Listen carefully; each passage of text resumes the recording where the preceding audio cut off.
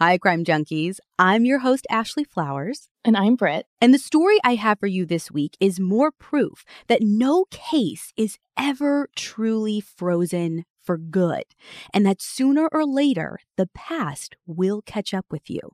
This is the story of the Bathtub Killer.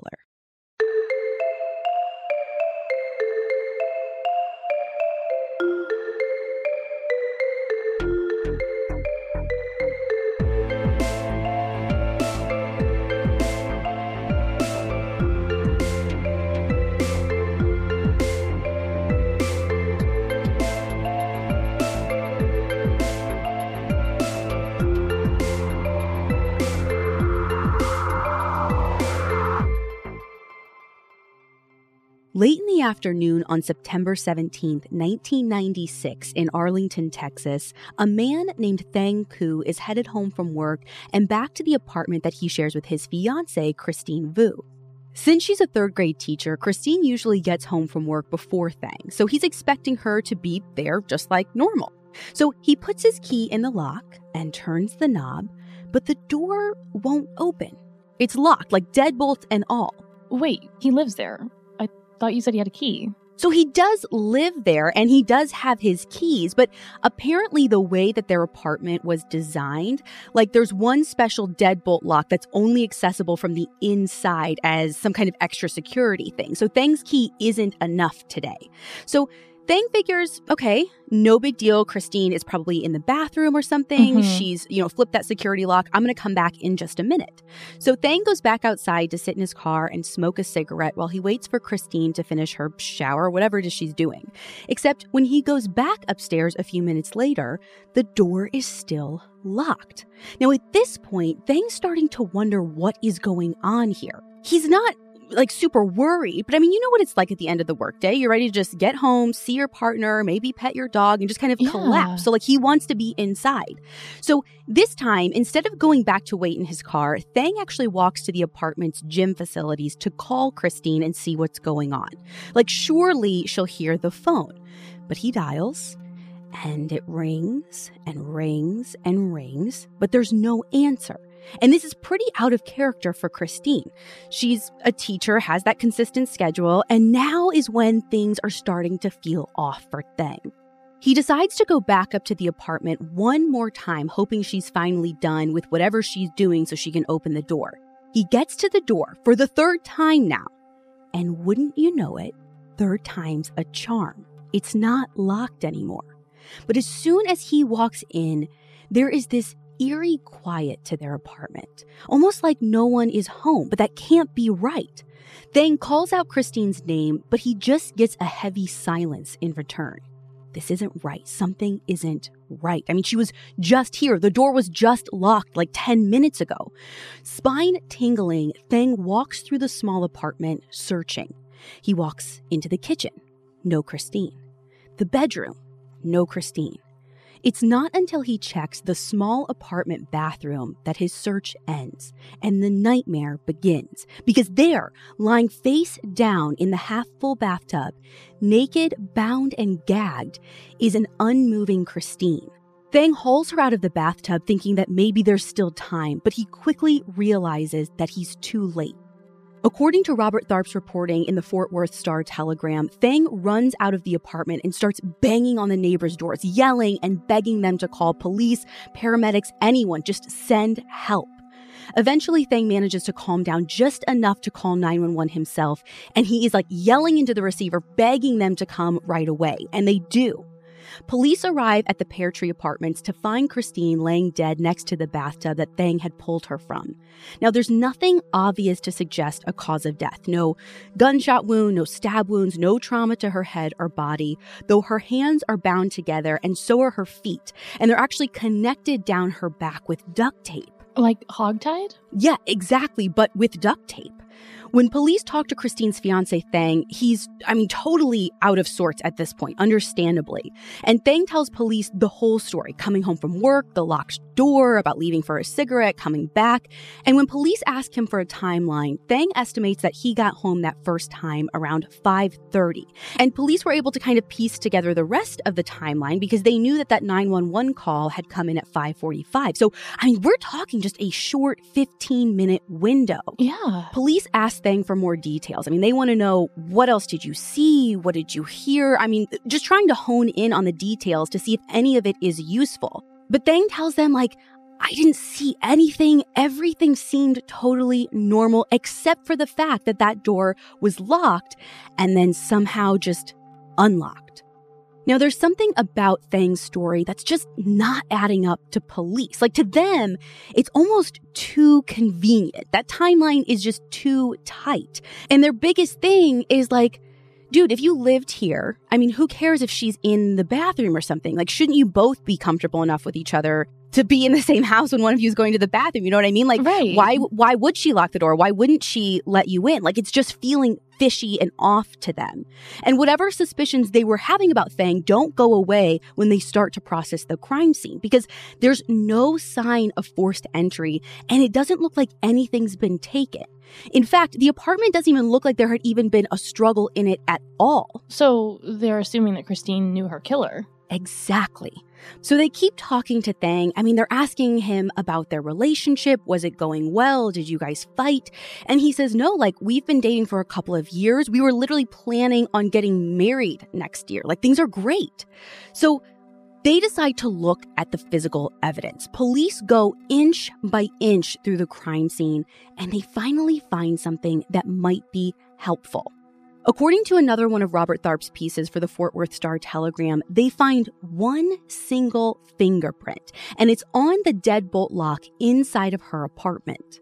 Now, obviously, there were other prints in the house, but this one they thought could be significant. Sure, it might just belong to Christine or even Thang, but what if it didn't? It could be the only proof in the entire place that would prove someone else was in the apartment, that someone else was behind the door when Thang tried to get in, and that someone else had made their escape when Thang went to that fitness center to call home. With little else to collect in the apartment, police are hopeful that the autopsy on Christine's body will prove to give them some more insight as to what happened to her. But we all know that that's going to take some time to get. And so in the meantime, they've already started looking around for suspects. And the first person they train their sights on is, surprise, surprise, Thang. And they're suspicious of him not just because Thang is obviously the closest person to Christine, but also because of the sheer impossibility of his story. Again, for them to believe Thang's story, they have to believe that the killer was literally inside the apartment with Christine, already dead or dying, and then was only able to escape because Thang didn't persist in his knocking and just went away not once, but actually twice. But Thang is adamant he had nothing to do with Christine's murder, and he's eager to cooperate with police to rule him out as a suspect. And honestly, he was maybe a little too eager. Brian D. Crescente reported in the Fort Worth Star-Telegram that Thang not only takes a polygraph test and hands over the keys to his car to a search team, but he is more than happy to provide fingerprints, hair samples, fingernails, even pubic hair, all of it. And he does all of it without ever getting a lawyer first. So he's being really cooperative. Really cooperative. Literally breaking all the crime junkie life rules here. No lawyer, taking a polygraph. Yeah. None of this is really the sign of a guilty man. And I think that's why he was so cooperative. In his mind, maybe if they see I'm not trying to hide anything, they'll know that I really have nothing to hide. And slowly, police begin to think twice about Thang as a possible suspect. But they're not totally ready to eliminate him completely just yet. They need to get those results back. They need to learn more about Christine, about the circumstances around her death, about Thang and their relationship. In particular, they want to know if there's any kind of history of violence there. This wouldn't be the first time domestic violence escalated to murder. So their next stop is to see Christine's family in Amarillo. And what they learn there turns everything in this case upside down. When police talk to Christine's family in Amarillo about their daughter and her live-in fiancé, her family is like, fiancé? What fiance? What? Right? So they say they had no idea Christine was even engaged. Christine's little sister told the Fort Worth Star-Telegram in October of 96 that Christine hadn't said anything about getting engaged to Thang. And they were even talking on Labor Day, which is just a couple of weeks before she died. And she said that Christine was talking about how she didn't want to get married young.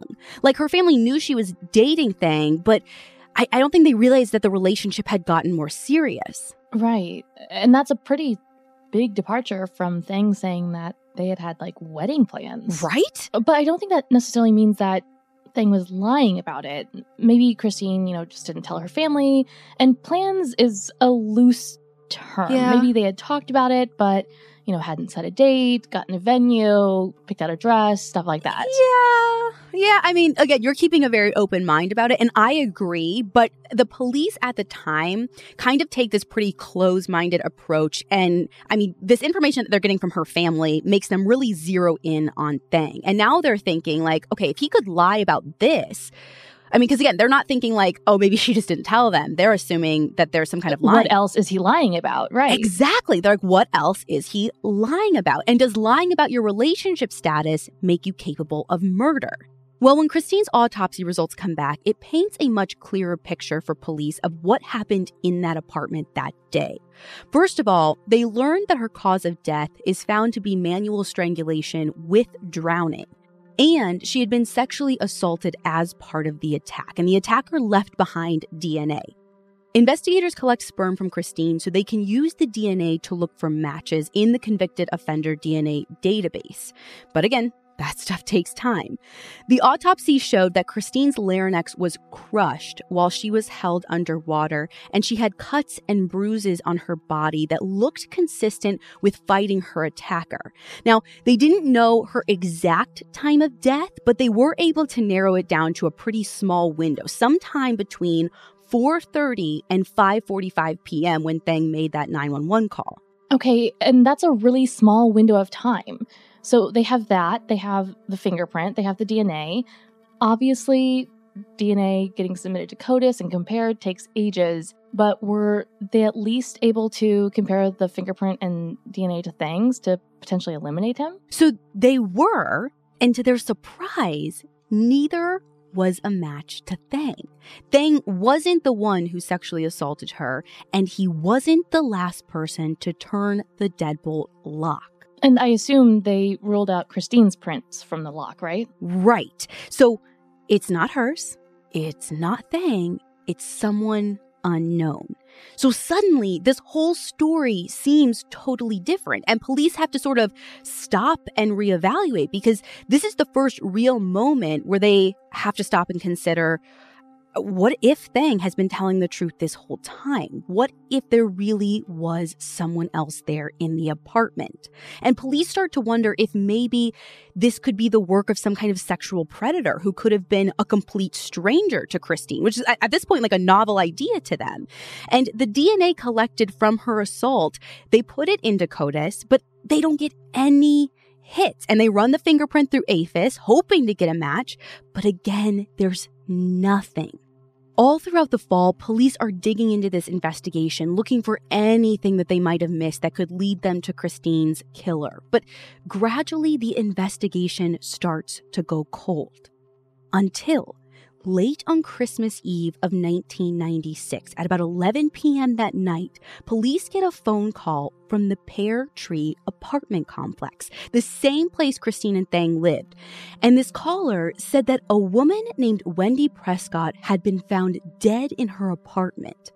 As soon as police get to the scene, they have this awful feeling crawling up and down their spines, because this isn't the first time that they've seen this crime scene.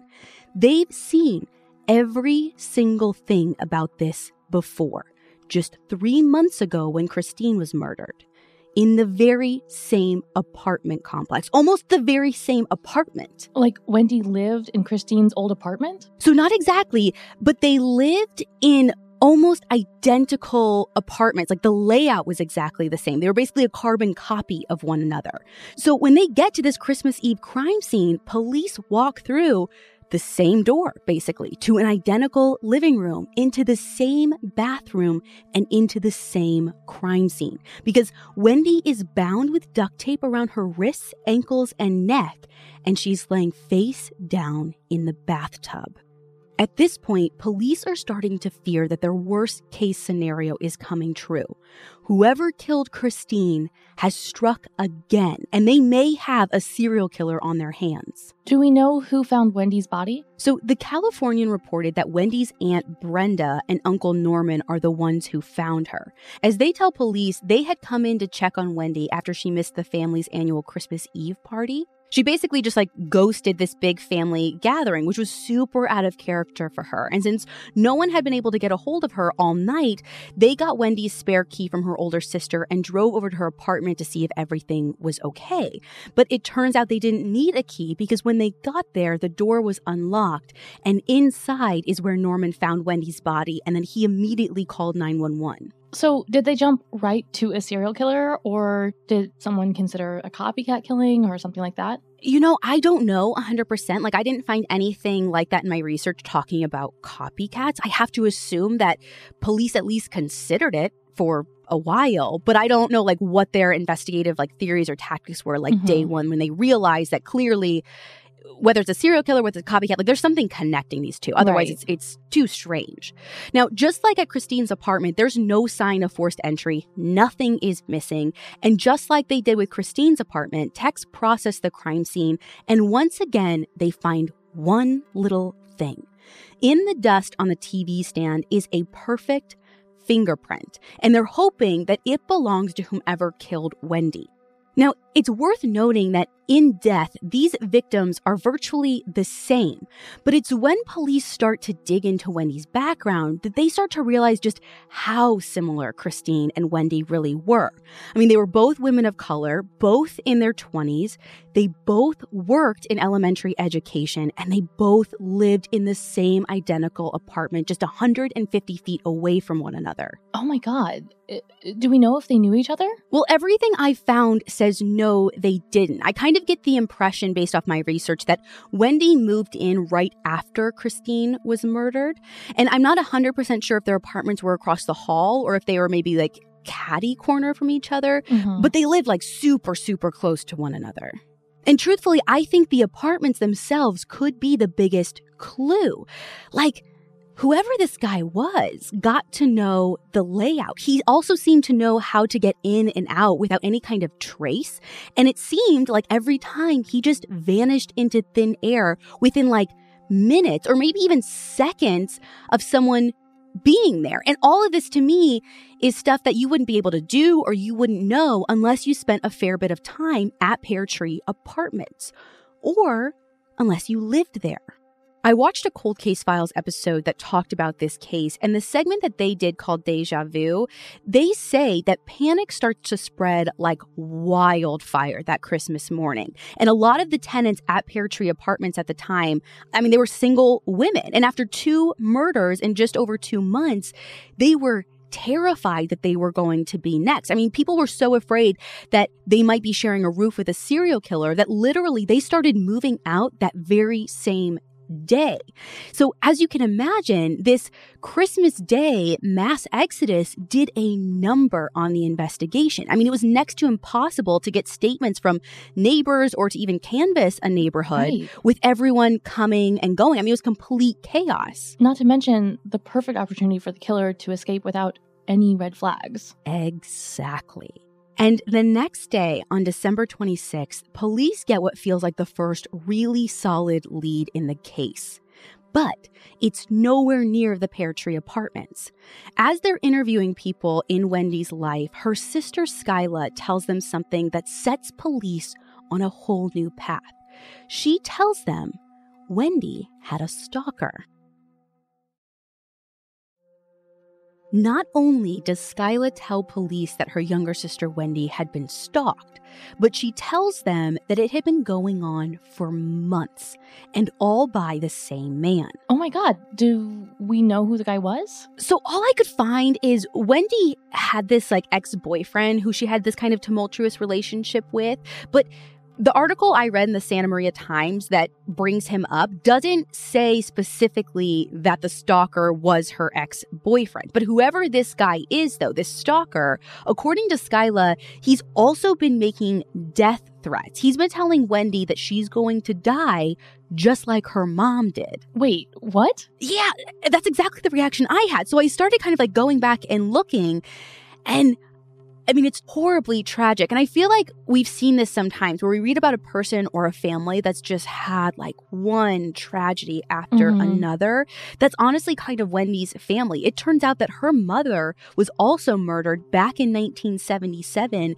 And that case, to this day, has still never been solved. Oh my God, what a terrible, horrible coincidence. Yeah, I mean, sadly, according to data from the Institute for Women's Policy Research, Black women like Wendy and her mom, Aura, are 2.5 times more likely than white women to be murdered by a man. And it says that more than 9 out of 10 Black female victims know their killers.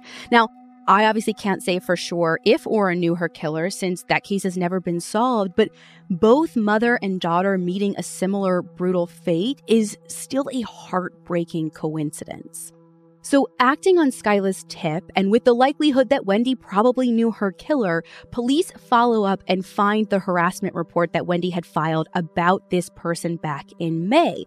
But the report, all it says is, quote, vague and non-threatening. End quote. Okay, that gives us nothing. And is that what they're saying now, or like after they interviewed him, or what? Again, it's a little bit unclear, but I did read an article from Deanna Boyd in the Fort Worth Star-Telegram that made it sound like that. Like they had gone, met with him, talked to him, and their like assessment of him was that he was vague and non-threatening. That's how I took it.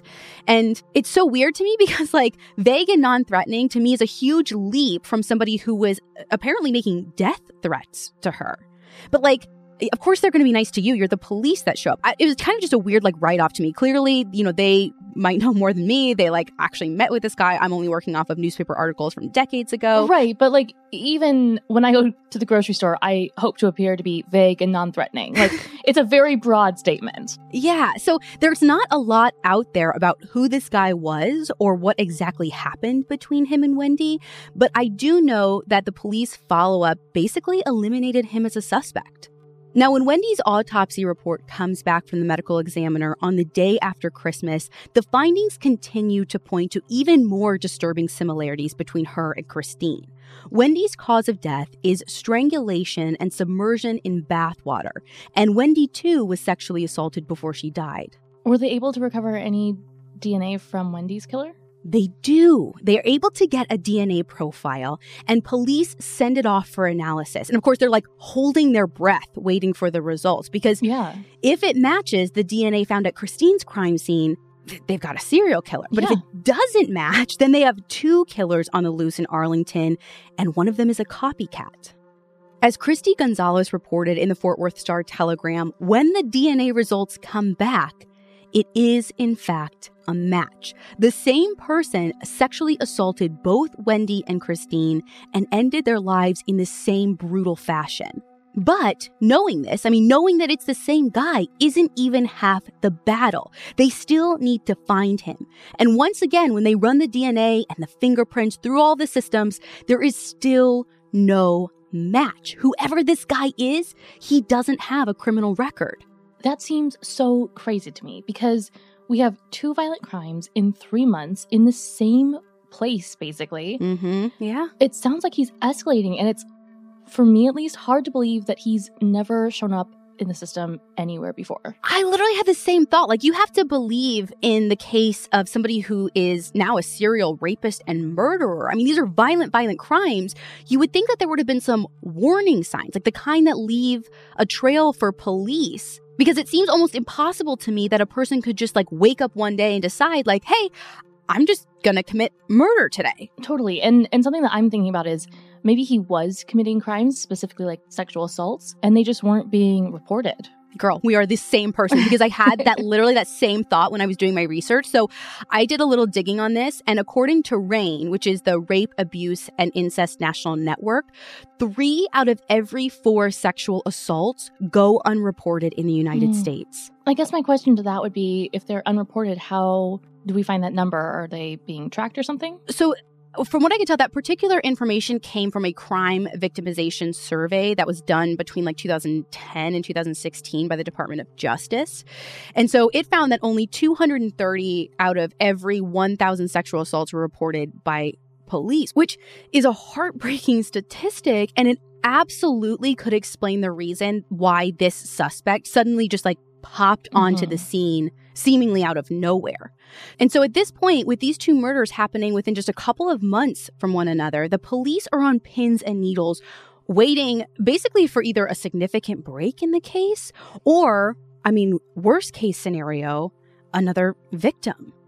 But they don't want to just sit back and wait. So they go back to Pear Tree Apartments, where they are sure their killer must have lived or worked or knew someone there. They're poring over everything that they can get their hands on, determined to stop this guy before he can strike again. But to everyone's shock, while they continue their investigation, their killer seems to go quiet. There are no more attacks, no more murders, and nothing similar. 18 months pass, and during that time, they clear more than 300 potential suspects with DNA, fingerprints, and alibis. Wow. And just like that, after all that time, all that interviewing, all that testing, both cases just go cold.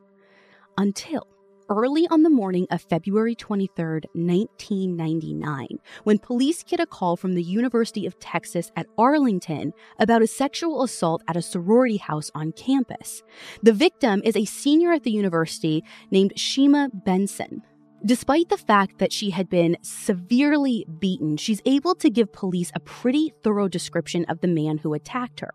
According to the Fort Worth Star-Telegram in April of '99, Shima describes her attacker as a light-skinned African-American man between 22 and 24 years old with kind of a larger build, somewhere between 5'8" and 5'10" tall. Now, there's something important that Shima tells police. She mentions to them that during this attack, she actually bit her attacker's genitals, bad enough to injure him, and she figured bad enough to leave a permanent scar. This is a huge piece of the puzzle that police decide to use. They decide to give this case a lot of publicity, both on and off the UTA campus. Partly, to warn people that this man is out there, and partly to get some help from the public identifying their suspect. And it works, because shortly after the attack, the detective on Shima's case gets a phone call from a woman who says this: "It should have been me." When police get the call from a woman saying that she should have been the victim, they are understandably just, taken aback. What are you talking about? It should have been you. I saw in an episode of that Cold Case Files that I mentioned that this woman tells the detective that she was not only a friend of Wendy Prescott, but she also says that she had just moved out of the sorority house where Shima was attacked. So she literally used to live in the same room. And the reason she moved out was to get away from her stalker ex-boyfriend. What? Yeah. Wait, a different stalker? Not the same one that Wendy had reported on? Yeah, if you can believe it, we're talking about a completely different guy. My God. But she thinks that her ex might be the person who killed Wendy back in '96.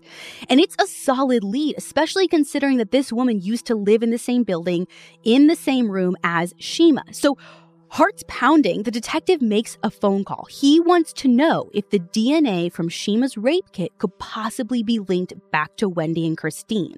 When the results come back in April of 1999, the connection is clear as day.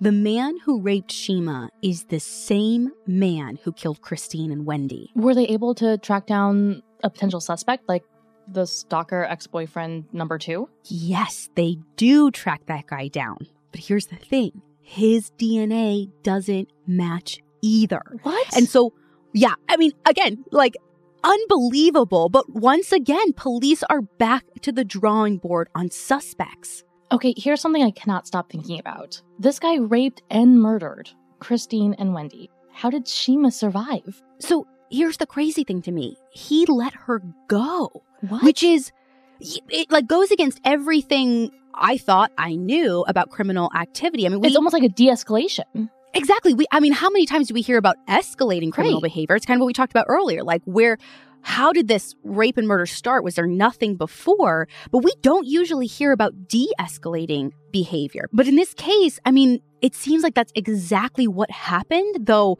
me now, police then had no idea why.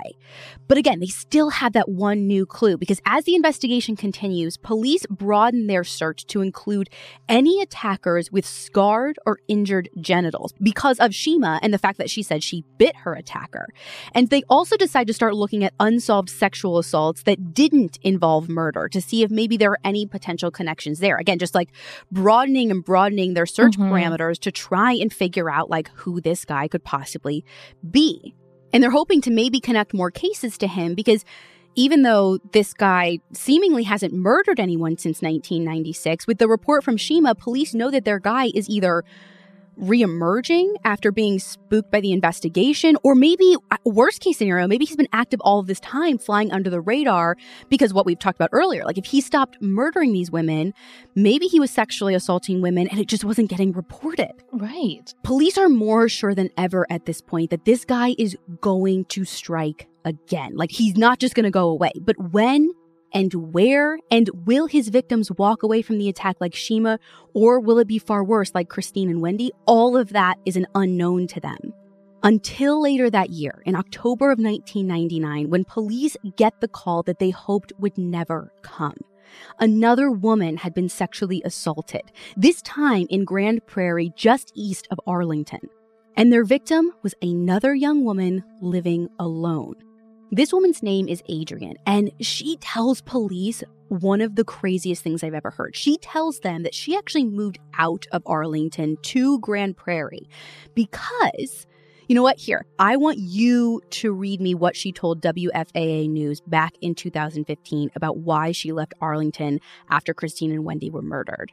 Adrienne said, quote, "When I seen it on TV, I just had this crazy feeling like I am next. I just knew it. I can't explain it." End quote. Can you feel my wide eye emojis? Oh my God. Full body chills. Yeah, Adrienne tells police that she woke up that night to the sound of someone else's breathing. Her attacker sexually assaulted her at gunpoint, telling her that the devil keeps making him do this and that she's not like the others. And Adrienne says in that moment, she knew that he'd done this before and she was sure that she was going to die. Now, Adrienne was pregnant when she was attacked, and she prayed to God that the man would spare her life and the life of her baby.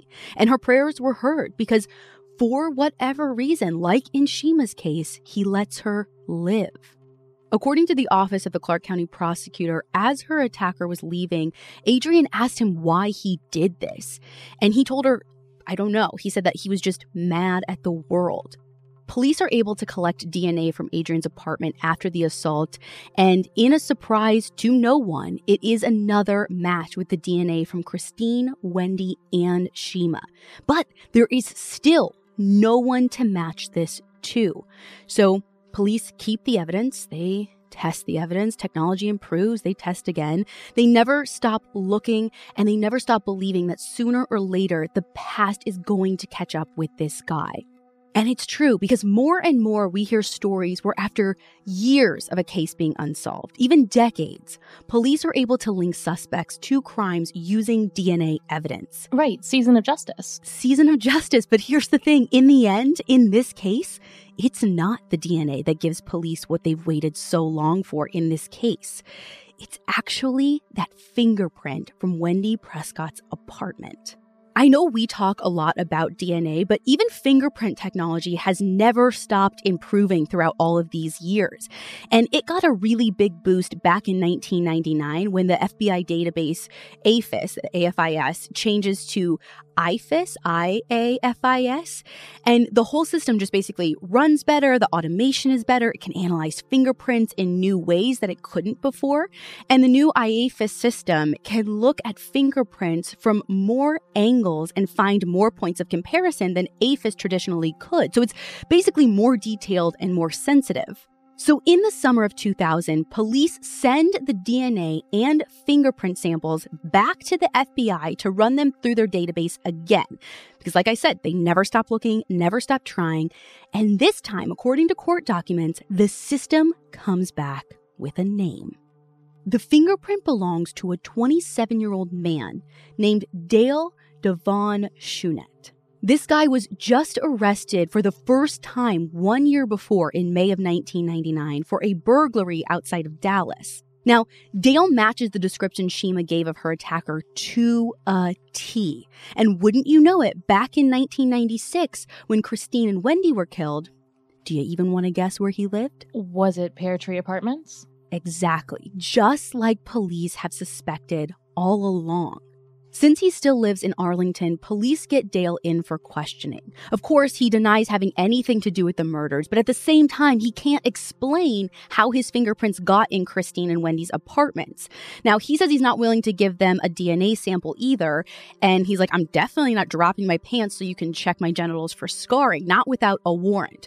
But police have zero trouble getting that warrant, and soon enough, they've got the DNA that they've been waiting for. And the results come back that Dale Devon Shunet's DNA matches the semen collected in all three cases, Christine, Wendy, and Shima, as well as Adrian when they're able to connect hers. And eventually, they're even able to get a warrant to check his full body, and he has a scar on his genitals right where they were expecting to find one from Shima's attack. According to Robert Tharp's article in the Fort Worth Star-Telegram, in September of 2000, Dale is arrested and charged with capital murder, which makes the perpetrator eligible for the death penalty. Once he's arrested, the whole case starts to snowball, and by the time his trial starts in 2003, DNA evidence links him to a total of 5 sexual assaults, along with the rapes and murders of Christine and Wendy. Honestly, though, I would figure there are more than just those 5. Honestly, I'm on the same page too, because when I was reading through Dale's appeal, they kind of listed off the dates of the attacks, and most of them are like crazy close together. Like there's 3 just in the last 4 months of 1998, September, October, December, all with similar MOs. And I mean, all of them, like I'll spare you the details, but I mean, it's hard to even read. Like this guy belongs behind bars. Now, Christine Vu's family and her former fiancé Thang all attend the proceedings, and Wendy's uncle Norman is the first person on the stand. And he's the one that tells the jury the heart-wrenching story about the Christmas night that he discovered her in the tub. This gut-wrenching testimony from survivors and their families, along with the damning forensic evidence, means it's a pretty short trial. On January 8th, 2003, Dale is found guilty of capital murder in the death of Wendy Prescott. And during the sentencing phase, all 5 sexual assault survivors tell their stories. In the end, Dale is given the death penalty. And on February 10th, 2009, part of this 13-year nightmare that he inflicted on his victims, their families, and the communities that they lived in finally came to an end when Dale died by lethal injection. In the years since, his survivors have reclaimed their power by going public with their experiences.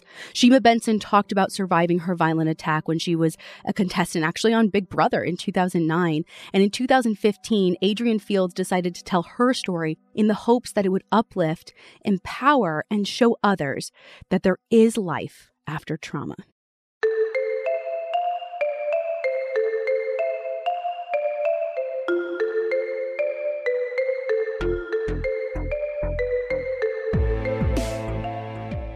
If you want to see pictures and all of our source material for this episode, you can find all of that on our blog post. That's on our website, crimejunkiepodcast.com. And you can follow us on Instagram at crimejunkiepodcast. And be sure to also follow AudioChuck to hear about all of the new shows that we have coming your way. And we'll be back next week with a brand new episode.